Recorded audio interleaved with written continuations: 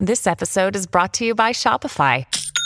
Forget the frustration of picking commerce platforms when you switch your business to Shopify, the global commerce platform that supercharges your selling wherever you sell. With Shopify, you'll harness the same intuitive features, trusted apps, and powerful analytics used by the world's leading brands. Sign up today for your $1 per month trial period at shopify.com/tech, all lowercase. That's shopify.com/tech.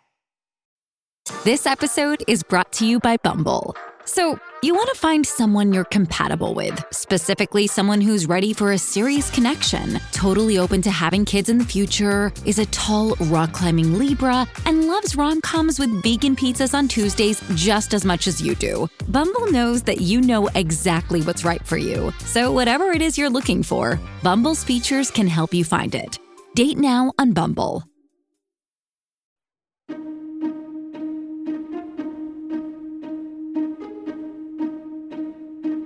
Hello and welcome to the How To Academy podcast, the weekly show for and about people who think big. I'm Vas Christodoulou.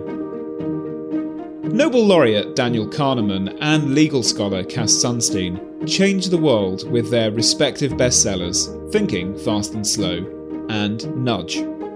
Now, in collaboration with strategist Olivier Sibony, Danny and Cass have produced Noise, a landmark book exploring unwanted variability in human judgment and the remedies we can take to make better decisions. Earlier this summer, Danny, Cass and Olivier joined Diana Fox-Carney for a live stream in-conversation event at How To Academy. Danny, welcome. Can you explain to us what you mean by noise?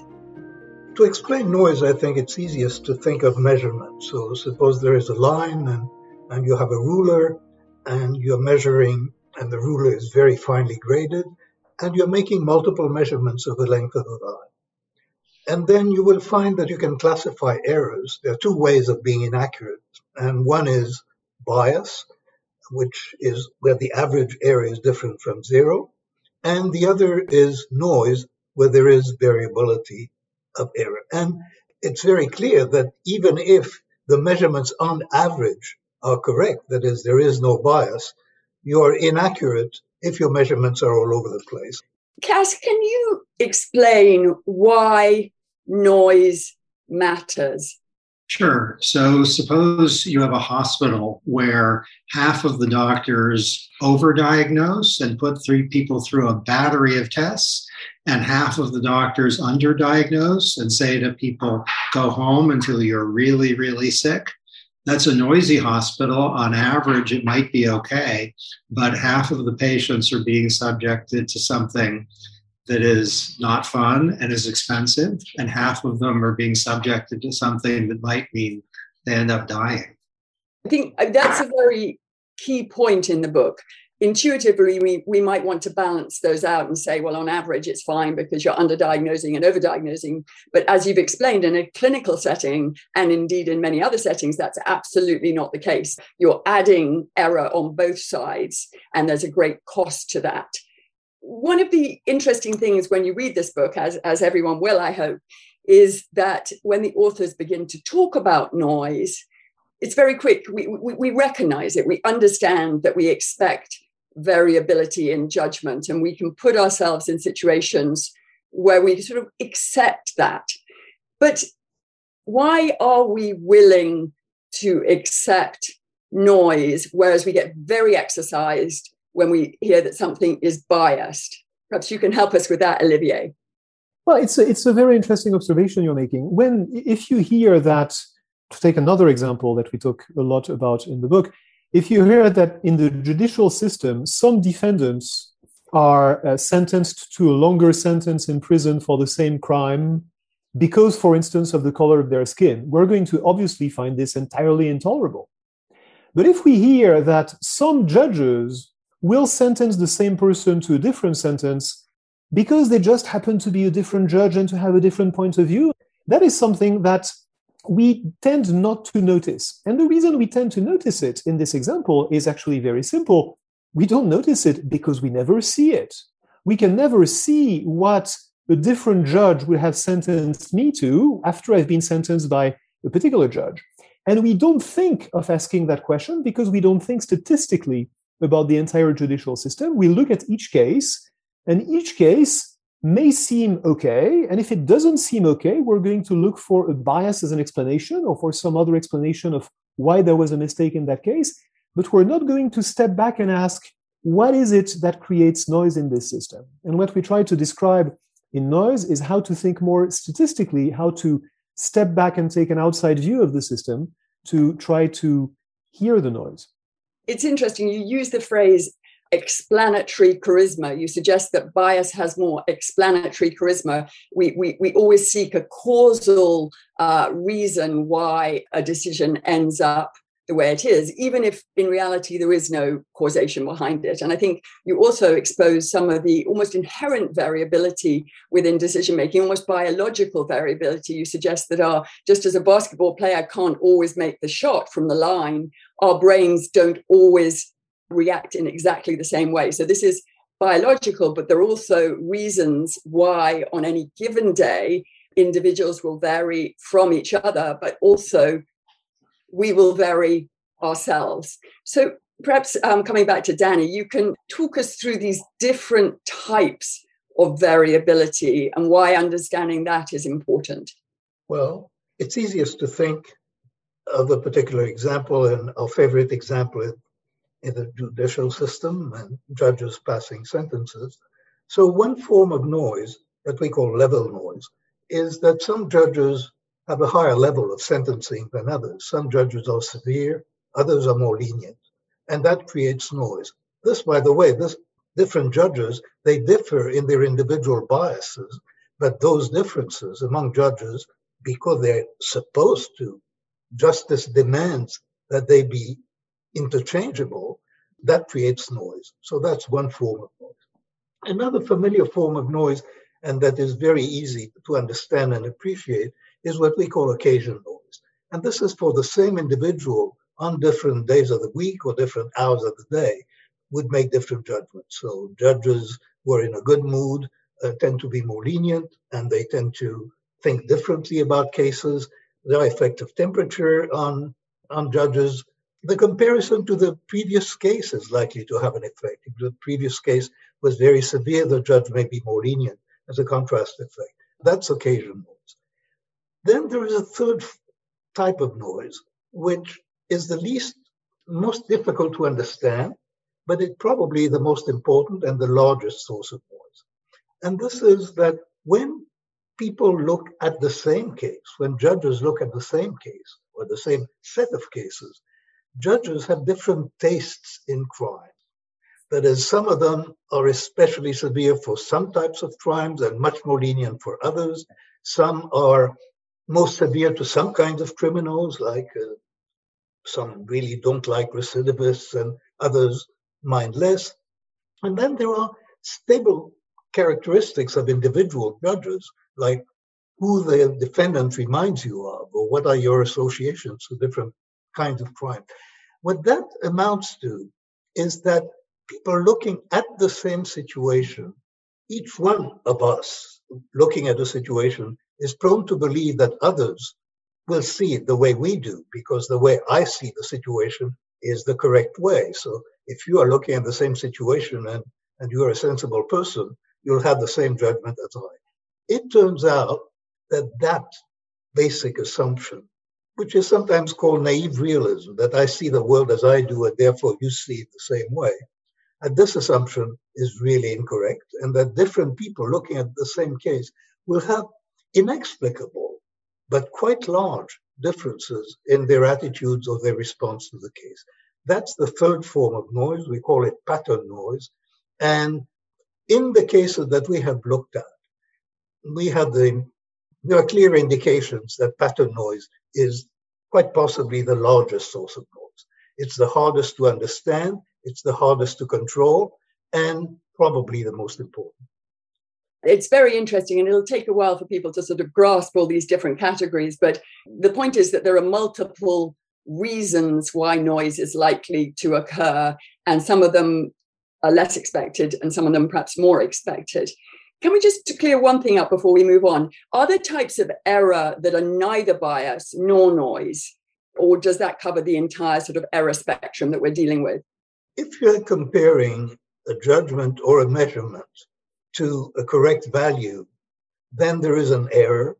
And then the average of those errors over measurement is biased. And the variability of these errors is noise. And that exhausts errors. So this is really an exhaustive classification of bias and noise. This is a really interesting time to be thinking about noise because we've seen it happen all around us in the pandemic.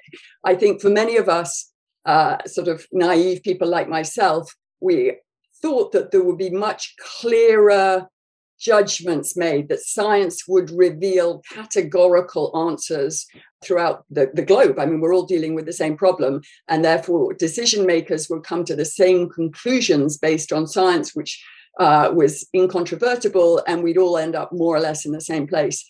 We've seen that this absolutely is not the case, that as you've described, people change in the way they interpret things. We've watched the scientists, people who we tend to think are objective. We've watched them. We've understood that they're making judgments on the basis of this evidence. And this is very consequential to us. So I really think that now is a great time to be getting into this question. And I just, before we go on to investigate some of your solutions and some of the implications of this work, I just want to ask you all kind of how you came together in this endeavor at this time, because you all have, very illustrious past careers. Two of you, so that's Olivier and Cass, were writing other books at the same time as this one.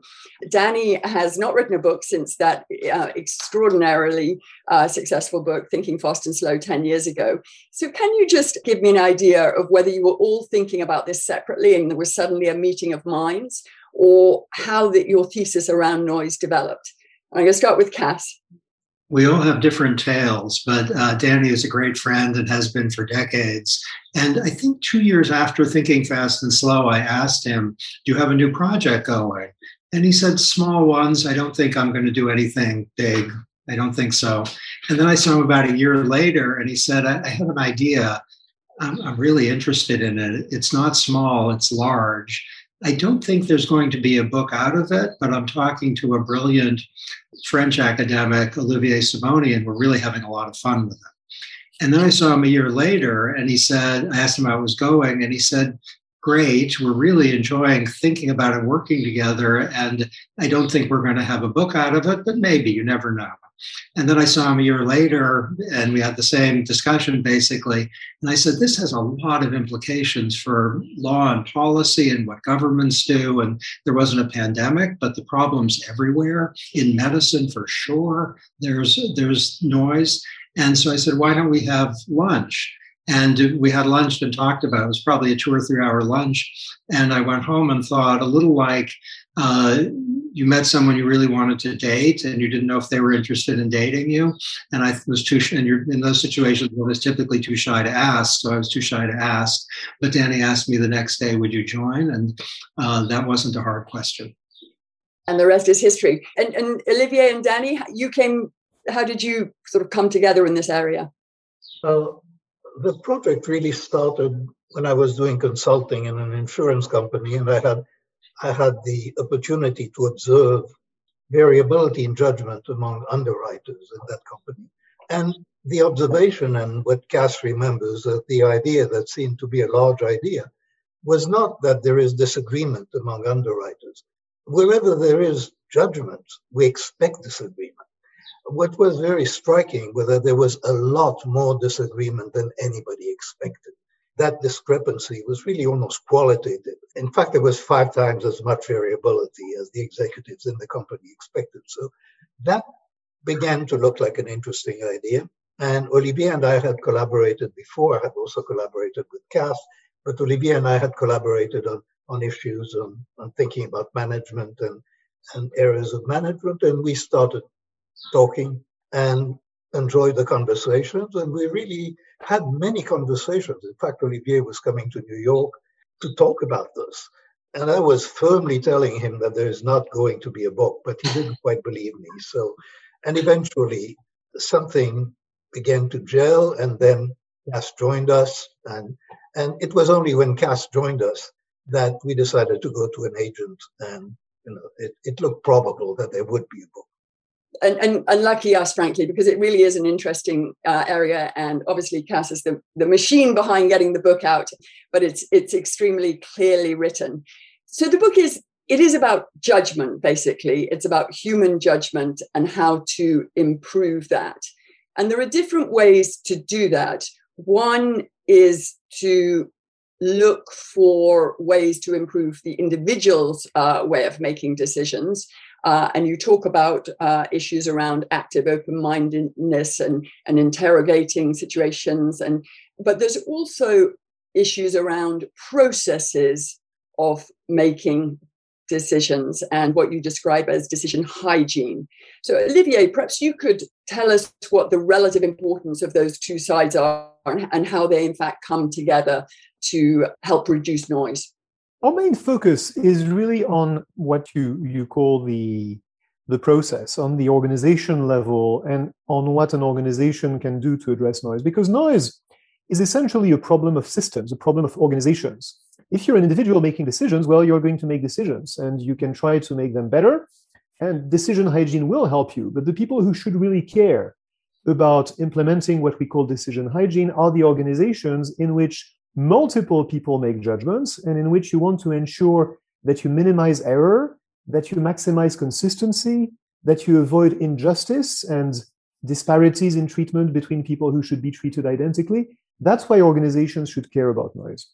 And the practices we describe under the header of decision hygiene are really about making sure that the way decisions are made in those organizations are as immune to the factors that create noise as possible. And the reason we use this quirky phrase, decision hygiene, which is slightly off-putting and intentionally so, is to remind us that it's a bit like washing your hands. When you wash your hands, you don't know, oh, this is the germ of COVID that I've eliminated, and this is the germ for the flu, and this is the germ for measles.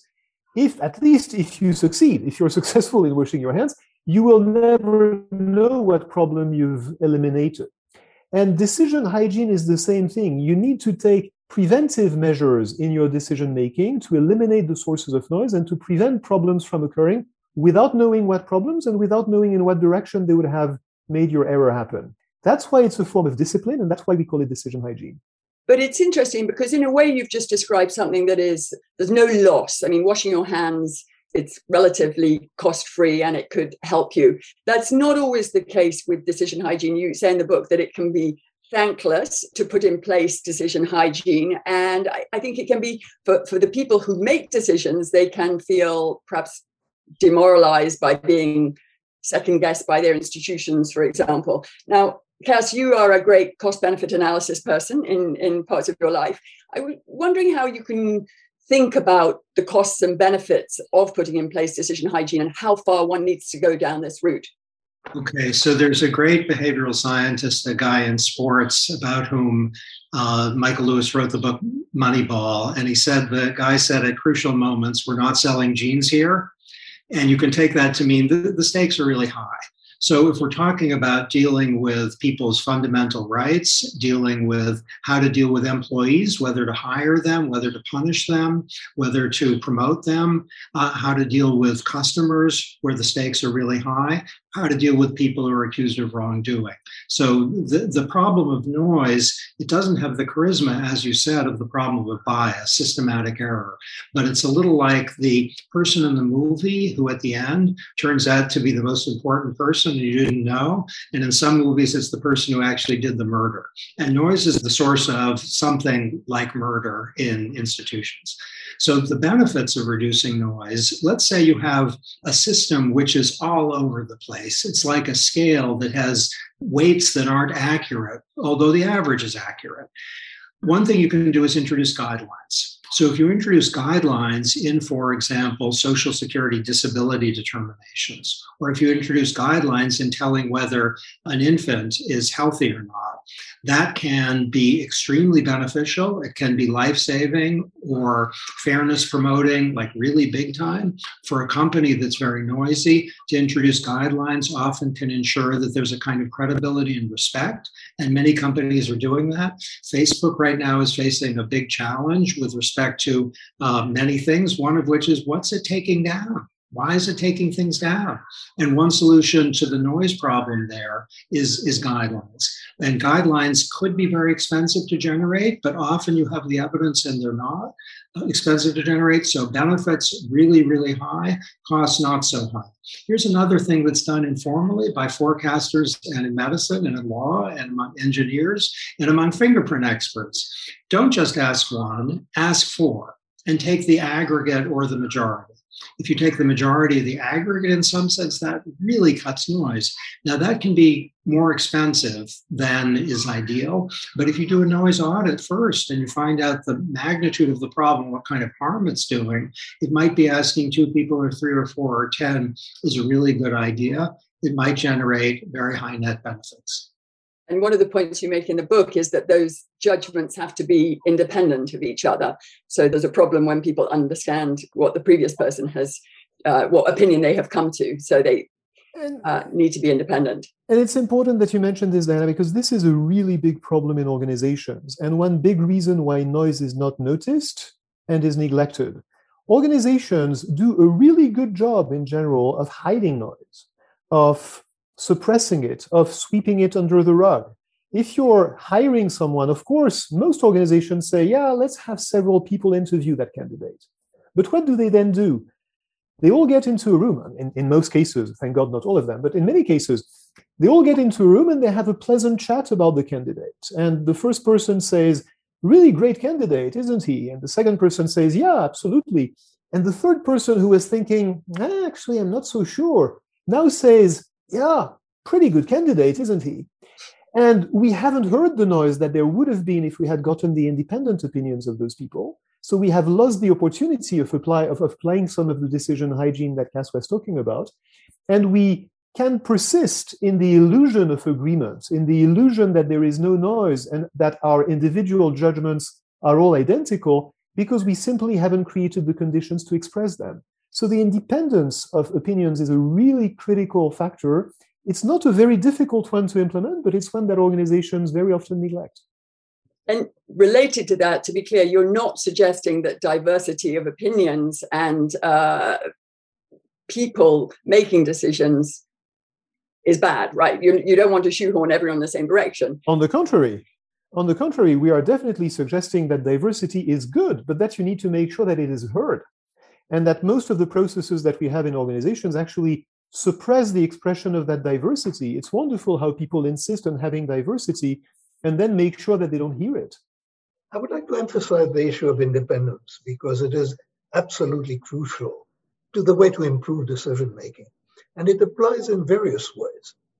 So you want different judges or different individuals looking at the same topic to make judgments independent of each other, and only then do you aggregate.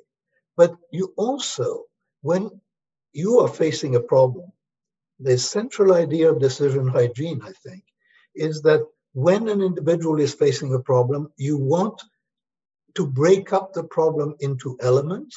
For example, if you're evaluating a candidate, then you want to look at all the attributes that would make for success in the candidate's job. You want to evaluate each of these attributes independently of the others.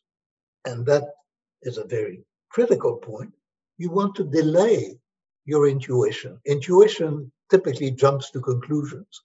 But the idea of making independent judgments of elements or parts of a problem, when you have a profile of all the judgments that you have made of parts of the problem, then and only then do we think that you should apply your intuition and generate a global impression of the case. So there are 2 principles that play here. One is independence, and the other is delaying intuition. which we think is really critical because jumping to conclusions is a very important source of error in judgment. And I just add another sentence that decision hygiene doesn't only apply to organizations where you can observe noise or conduct what we call a noise audit. Decision hygiene, if it improves the quality of decisions, it would apply equally well to people making a single decision. That is the process of breaking up the problem, of looking at the option as if it were a candidate, and looking at the various aspects of the options, and then delaying intuition and only then achieving a judgment. That applies to individual decisions as much as it does to decisions that you can show are noisy within organizations. That's an interesting leap because obviously you don't see the variability, but to understand that noise is there and to, as you say, improve decision-making is really important.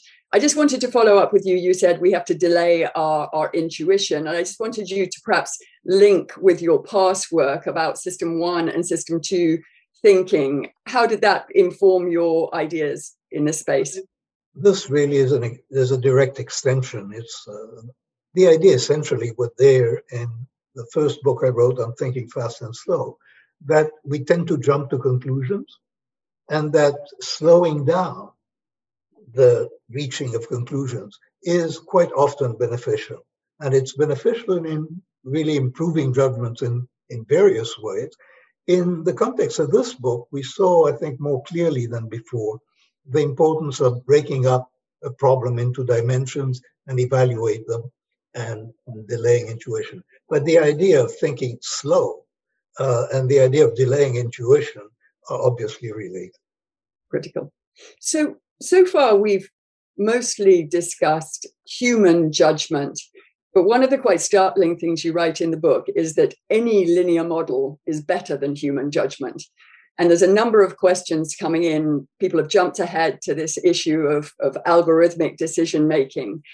This is obviously top of mind for a lot of people at the moment. Cass, perhaps you can explain this idea of how models can help us, simple models, and then how algorithmic models and very complex models would be able to help us perhaps even further. Let me say a little bit about that, and then I'll ask Olivier to say a bit more. So the basic idea with all the fuss about algorithms is that algorithms really are continuous with rules. So if you have a rule that says, certain people can be served liquor, or certain people are going to be eligible for certain benefits, that will be by definition noise-free, and that will eliminate random variability. And that's an important way of reducing error. With respect to the models, over to you, Olivier.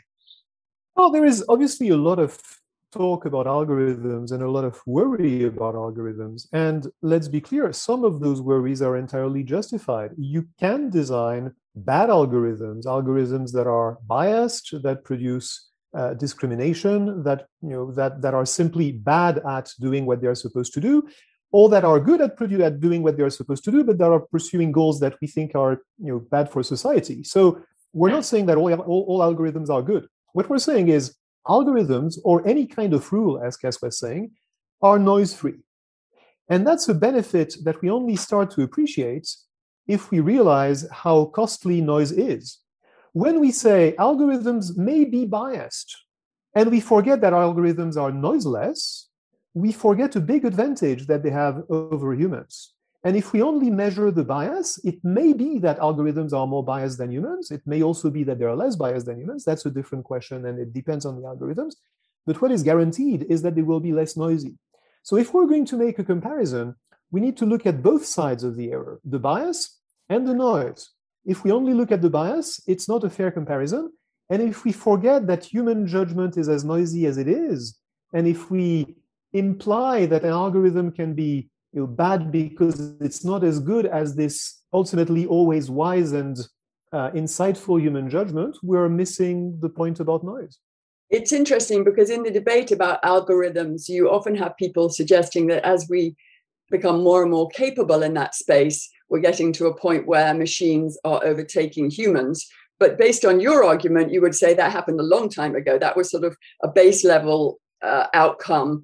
And that in this noise space, that as you say, even simple kind of linear relationships help eliminate noise.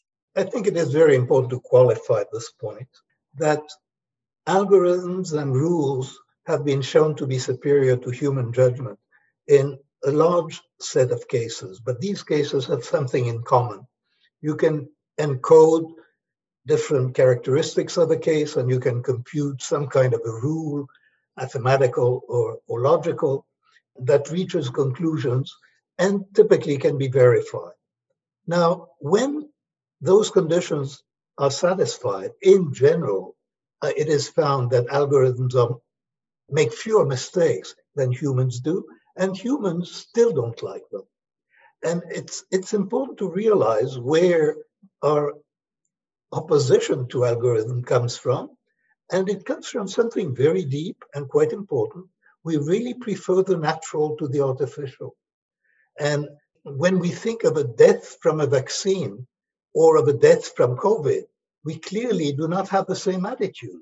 The death from the vaccine, which is the result of an intervention, of a choice, is treated completely differently from death from the disease. Similarly, a biased algorithm is somehow more objectionable by a lot than a biased human.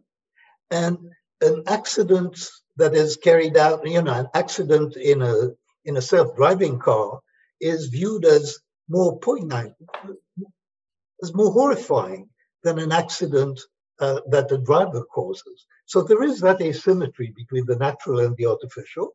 We all feel it, present company included, and we are really rooting for humans, present company included. So that's one part of that, I wanted to emphasize. And the other one is that we're very far from algorithms ruling our lives. There are corners of our lives, for example, recommendations on Netflix or Amazon, where algorithms are taking over, and we actually tend to be quite grateful for them. There are other parts of our lives where algorithms are coming in, like diagnostics on dermatology or x-rays, which are improving the quality of judgments, where we're grateful. But in many decisions, it's judgment now, and it's going to be judgment for the foreseeable future. And so our argument, and the essential point in the book, is not that we are heavily favoring algorithms. We are really oriented with the notion of decision hygiene to the task of improving judgment, on the assumption that it's judgment that's going to be ruling, at least for the foreseeable future. That issue around why we have different frames of reference. We expect the machines to be perfect, right? We expect the vaccines to be perfect, and we forgive humans. There is an element, we believe in human agency, and decision-making is the space that we see that most actively happening. So that is, I think, comforting to understand that you're trying to find ways that humans can make decisions better. One of the other things that struck me was, although we dislike variability, and certainly the examples you give in the medical space and in the judicial space, unfairness in these spaces or wrong treatments based on variability of opinion are extremely damaging, and we would all turn away from that. However, there are circumstances in which we perhaps benefit from a range of noisy decisions. So if every college admitted just the top kind of 5 candidates because they were actually the top 5 candidates, then that wouldn't be great for the rest of us. So this sort of suboptimal world actually is a human world, and one in which we can hope perhaps sometimes to gain, equally sometimes we'll lose out, but it's a bit more of a human space that we can all play in. Do you recognize that feeling about variability? But we like diversity of practices. So if you have some places that value, let's say, geographical diversity, and some places that value test scores, and some places that value sports, that's great. What we mean by noise is unwanted variability. And I love this discussion because it's putting a finger on the fact that when people hear about unwanted variability, it's not as if they see red and they start getting really angry. They don't have a banner saying less noise now, but they should. So it is true, you're completely right, that we want areas where there are different values and different practices. That's part of freedom. But we don't want it if life is a lottery. so that whether someone gets something very bad or very good depends on the particular person who's chosen to make the assignment. If that happens, it's really unfair, and it might mean that an institution will be imposing terrible deprivation on half of the population and unwanted wonders on another half, unwanted meaning undeserved wonders on another half. That's really costs on both sides. So many companies, take your least favorite social media company, part of what makes it probably your least favorite social media company is that it's noisy. And that means it's losing credibility. And what we said about options, about candidates for jobs, options are like candidates. Think, if you would, about climate change or about how to deal with the pandemic or any problem under the sun. They're options, they're like candidates. And if the treatment of the option is a lottery, if the most important moment is who's chosen to make the decision, that's a recipe for, I think, a kind of scandal. We should regard it as a scandal. And just to add to this, if I may, when people say that there is a good human element to the diversity of judgments and to the fact that different people will be able to be heard and to express themselves, right? So if I see a judge and I can be heard and explain my case, that's better than a decision that is made mechanically, of course, because all the particulars of my case will be taken into account. If a candidate for university can, explain that she has done this and that these are advantages that should be taken into account, we all want that to be taken into account. But there's a big confusion between this, which is clearly a desirable goal, and the fact that the happenstance of the person who happens to be on the other side in the organization making that decision is in fact decisive. No one would say that it's a good thing for a lottery to choose the judge who tries your case or the admissions officer who reads your admissions papers, and that adds to the human quality of the decision. We all want the case to be taken into account in all its specifics, but we don't want the specifics of the judge who is looking at the case to make a big difference. That is noise. This isn't. I should add something to this, I think. When we're thinking of a committee making a decision, we don't want all the members of the committee to represent the same point of view. We want different points of view, and we want different sources of expertise. So that kind of variability is desirable. We want it because it informs the decision. But what is different is conclusions, not inputs. So the variability is very useful as inputs for the decision, but the decision itself, to make it dependent on a lottery, that seems really not advisable. Also, we recognize, of course, that there are many domains of life where we like variability. So, as Cass was pointing out earlier, we define noise as unwanted variability. There are many domains of life where variability is very much wanted, and we are not advocating the elimination of variability. That would be pretty dreadful. This episode is brought to you by Kia's first 3-row, all-electric SUV, the Kia EV9, with available all-wheel drive and seating for up to 7 adults, with 0 to 60 speed that thrills you 1 minute, and available lounge seats that unwind you the next. Visit kia.com/EV9 to learn more. Ask your Kia dealer for availability. No system, no matter how advanced, can compensate for all driver error and or driving conditions. Always drive safely. Shipping can make or break a sale, so optimize how you ship your orders with ShipStation. They make it easy to automate and manage orders no matter how big your business grows. And they might even be able to help reduce shipping and warehouse costs. So optimize and keep up your momentum for growth with ShipStation. Sign up for your free 60-day trial now at ShipStation.com and use the code POD. That's ShipStation.com with the code POD. We have an enormous number of questions coming in. One of them is around the point of algorithmic decision makings. And as we know, algorithms are, at this point in time, we haven't got to them being sort of self-generating. They are written by individuals. And a couple of people have asked about the relationship. If individuals are noisy in the way they go about things and make decisions, does that noise carry through into the algorithms themselves, thereby reducing the consistency of outcome produced by those algorithms, if that makes sense. I suspect, Olivier, that's one for you. Well, perhaps it's one for Danny, actually. Well, algorithms are going to be noise-free in a very specific sense, which is that when you present the same problem to the algorithm on two separate occasions, it will come up with the same answer. When you present the same problem to different judges in an organization or to the same individual at different times, you get variable answers. So noise does not transfer to algorithm. What can transfer to algorithm is bias. And that definitely does happen.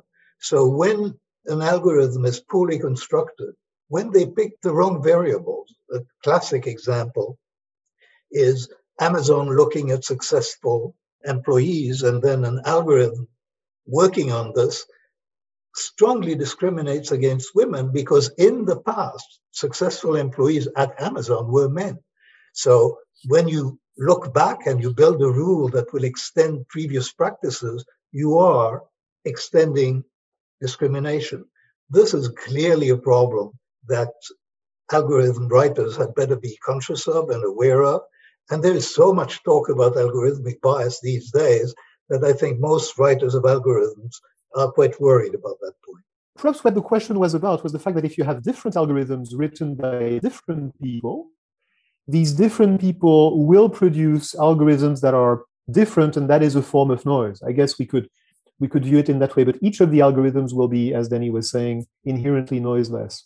I think actually I would differ on that. It really depends on how you construct the algorithm.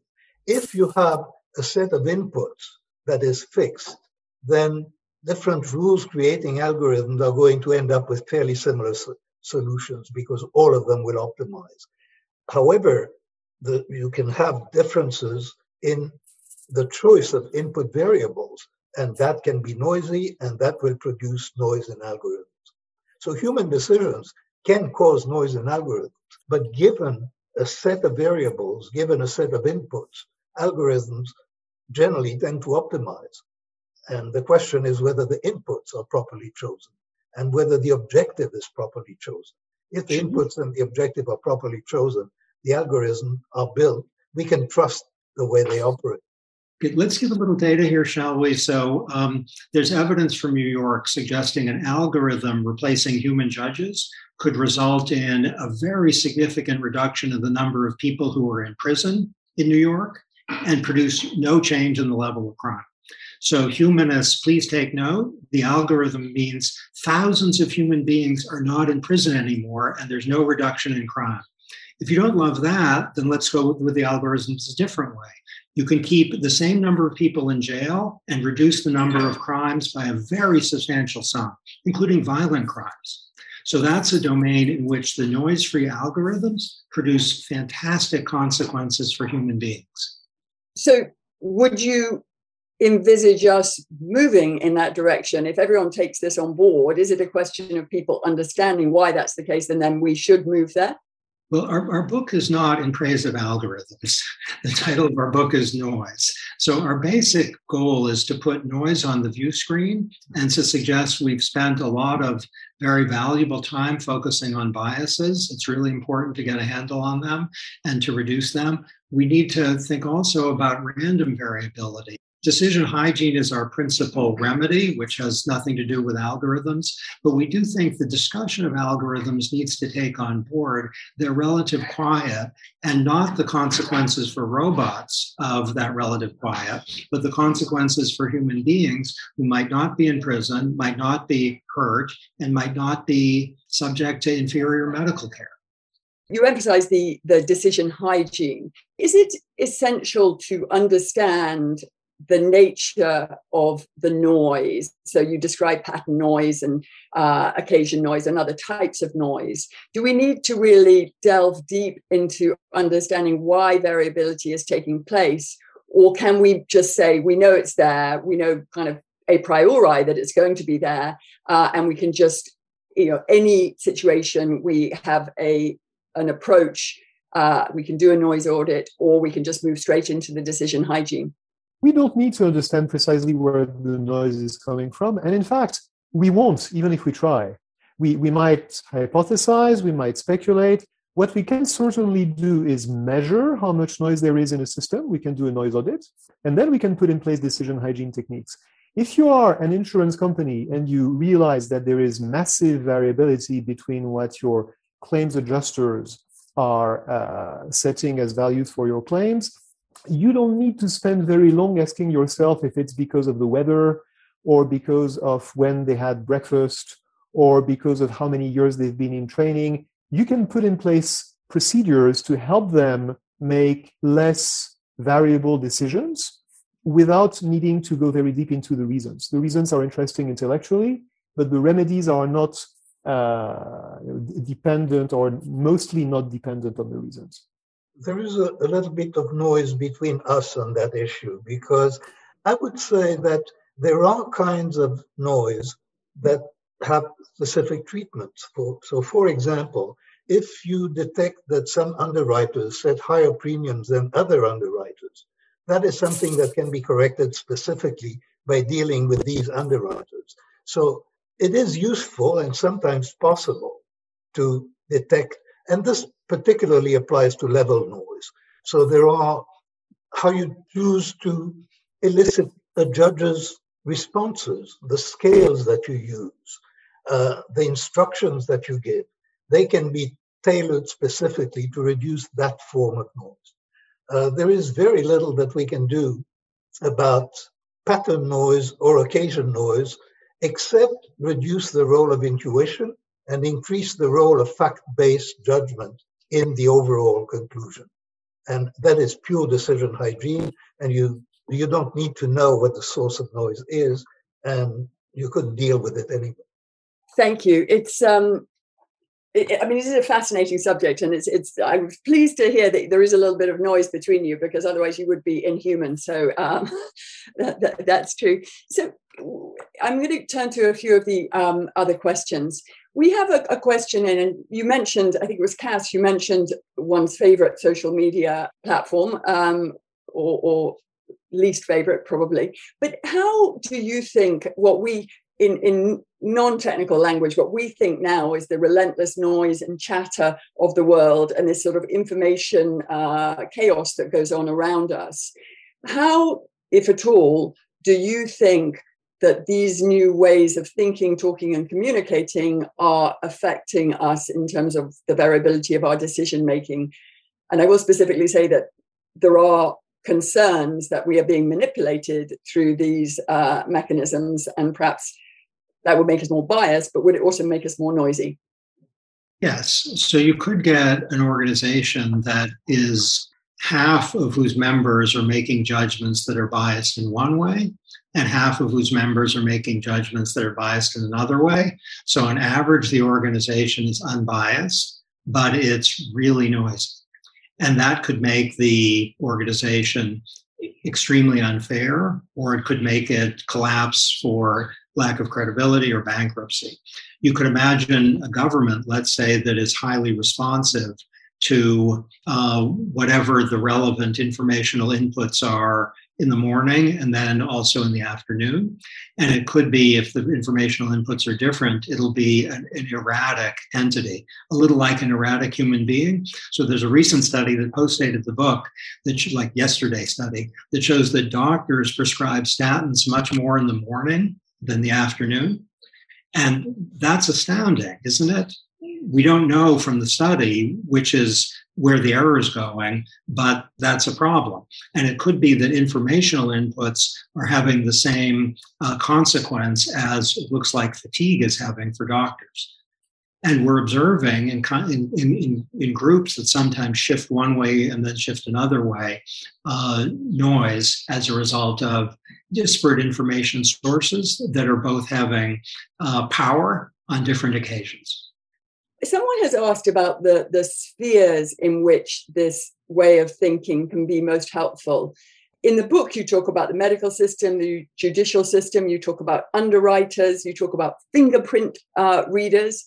You also talk a lot about just hiring decisions within firms. A couple of people have asked about business more broadly, and another person asked about finance.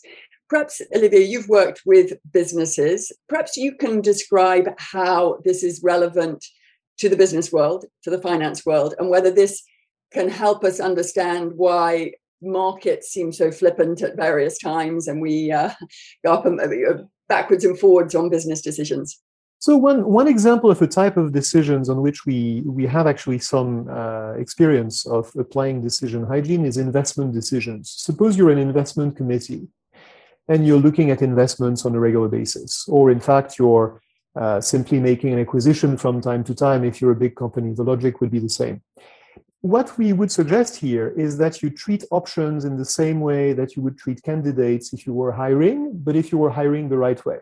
So how would you do this? You would look at your investments and you would say, first, let's define our investment criteria, which of course everybody does, right? Everybody has a list of things that they care about. If you're a venture capital firm, you say, I care about the quality of the management team, and I care about the quality of the product, and I care about the size of the market, and I care about the momentum of the company. So you have a list of criteria.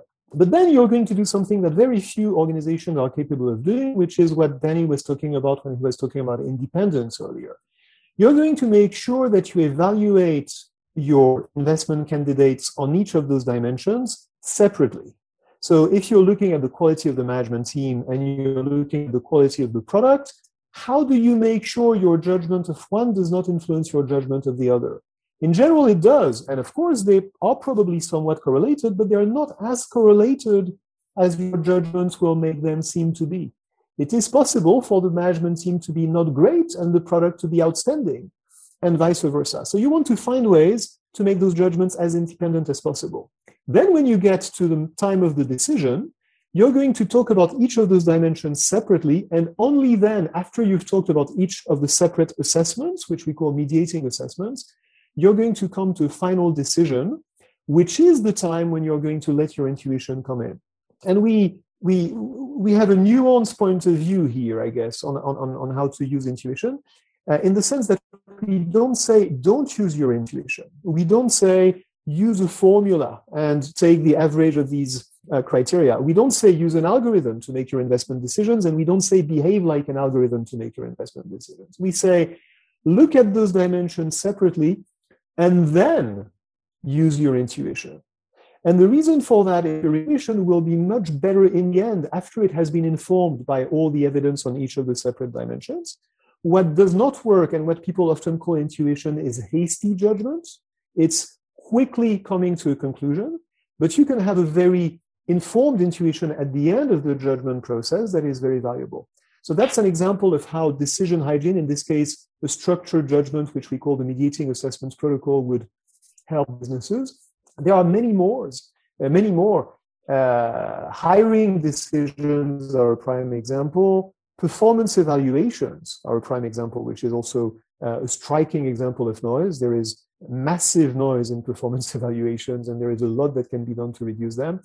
And by and large, as soon as you start measuring how much noise there is in business decisions, you find a lot. Danny, I'd like to ask us another question which has been raised, which is about risk aversion. And many organizations, and particularly bureaucracies, are felt to be very risk averse. People don't want to sort of deviate from the path. There is a lot of path dependence. Can you describe whether this process, whether it's decision hygiene or the process that Olivier described, whether that has an impact on decision-making, on risk in decision-making and people's willingness to go in new directions? I think one way of thinking about it, or one situation in which this can occur, is when you have individuals making decisions on behalf of the organization, their attitude to risk is not necessarily identical to the attitude of the organization to risk. And in general, people who are making decisions that are small for the organization are much too risk averse. And they are risk averse because the consequences to them of making a mistake are quite severe. So by applying, here is one way of doing things, when you can get judgments from, say, underwriters that are not in dollars, they are in units or they evaluate comparative risk. So they just say this risk is higher than than those and lower than those. And then the translation into dollars could be done by the organization. And it is that translation to dollars that determine the risk aversion of the organization. So in effect, what you might use these processes for is concentrate the decision-making about risk-taking where it really belongs, which is at the level of the organization, and not mix up the risk aversion of individuals in their individual decisions. So this is a side benefit, I think, of decision hygiene, in that you can neutralize the risk aversion of individuals. One of the points you make is that we're much better as individuals at making relational decisions about something being better and worse. So if we can think in those terms, that can be helpful. But another point is that a source of variability is kind of false in as much as different people make different decisions, but actually they just have different scales in their head. And that is the problem. So we're not talking about the same thing when we try and make a decision. Perhaps you can just describe what you mean in that space and how one can overcome those types of problems. Well, it is really the case that different people use language differently. So when someone says that a particular candidate is good, someone else could describe the same person as excellent. And you really want to control, that is a major source of noise. It's a source of level noise. And it's a source of noise that is relatively easy to control. That is, in an organization can train employees to use language in a more uniform way.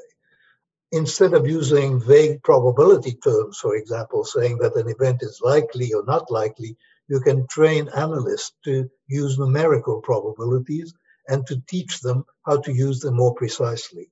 So this is one area of noise reduction where we are cautiously optimistic that noise reduction can be achieved.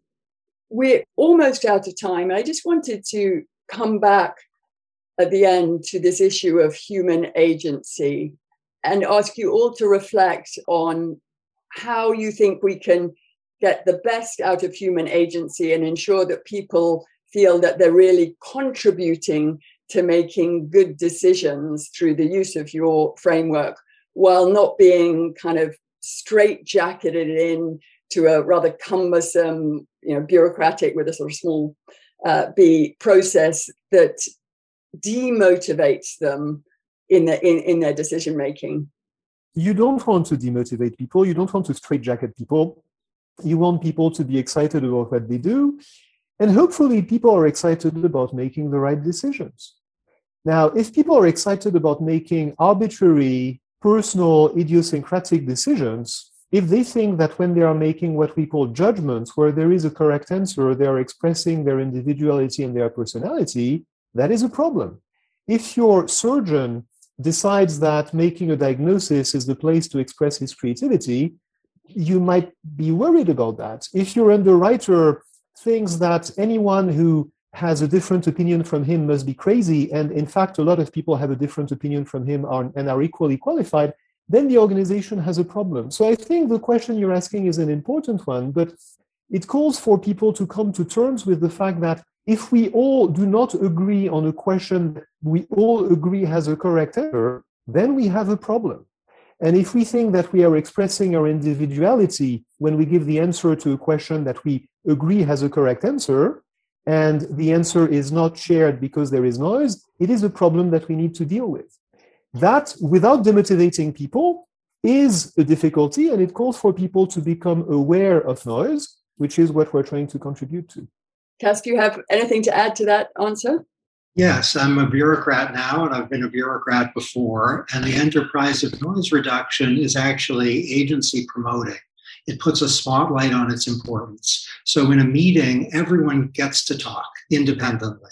The second person to talk shouldn't say, I agree with the first, should say what she or he actually thinks. Also, it is an inspiring exercise of agency to ask yourself not yes or no, but what are the ingredients of the problem that would lead me to yes or no? Only human beings can do that. And so insofar as we're reducing noise by asking people to think about what are the pieces of the problem that lead to a positive or negative answer, that is elevating, and it doesn't decrease agency at all. Danny, I'm going to ask you to reflect on that question, but also tell us what your next book's going to be about in 10 years' time. We're all waiting to hear that from you, Danny. Absolutely. What I would add to what my colleagues have just said is that applying decision hygiene, introducing decision hygiene steps to an organization, how you do it is absolutely critical. The people who are going to be affected, who are going to be required to apply decision hygiene, must be consulted. They must feel that it's their idea. They must feel that decision hygiene helps them do their job. Unless they feel that, decision hygiene should not be imposed because it is going to be self-defeating. And the social psychology of that is really to be taken extremely seriously. And as for my next book, I will just say that I'm now 87. So I will leave it to chance what my next book is. Well, it's been really fantastic to have you with us.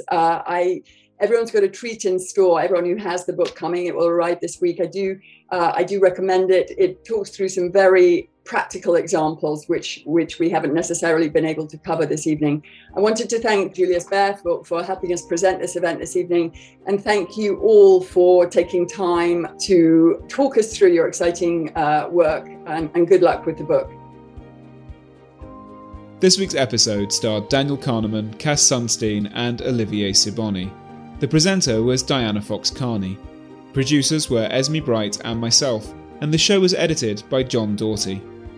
You can hear more from Cass in our archive. He spoke to Matthew Stadlen for the second episode of the podcast back in 2019. There's a whole lot more in the realms of psychology and business in there too. And of course, you can visit us at howtoacademy.com to find out what we've got in store for the summer. Thanks for listening.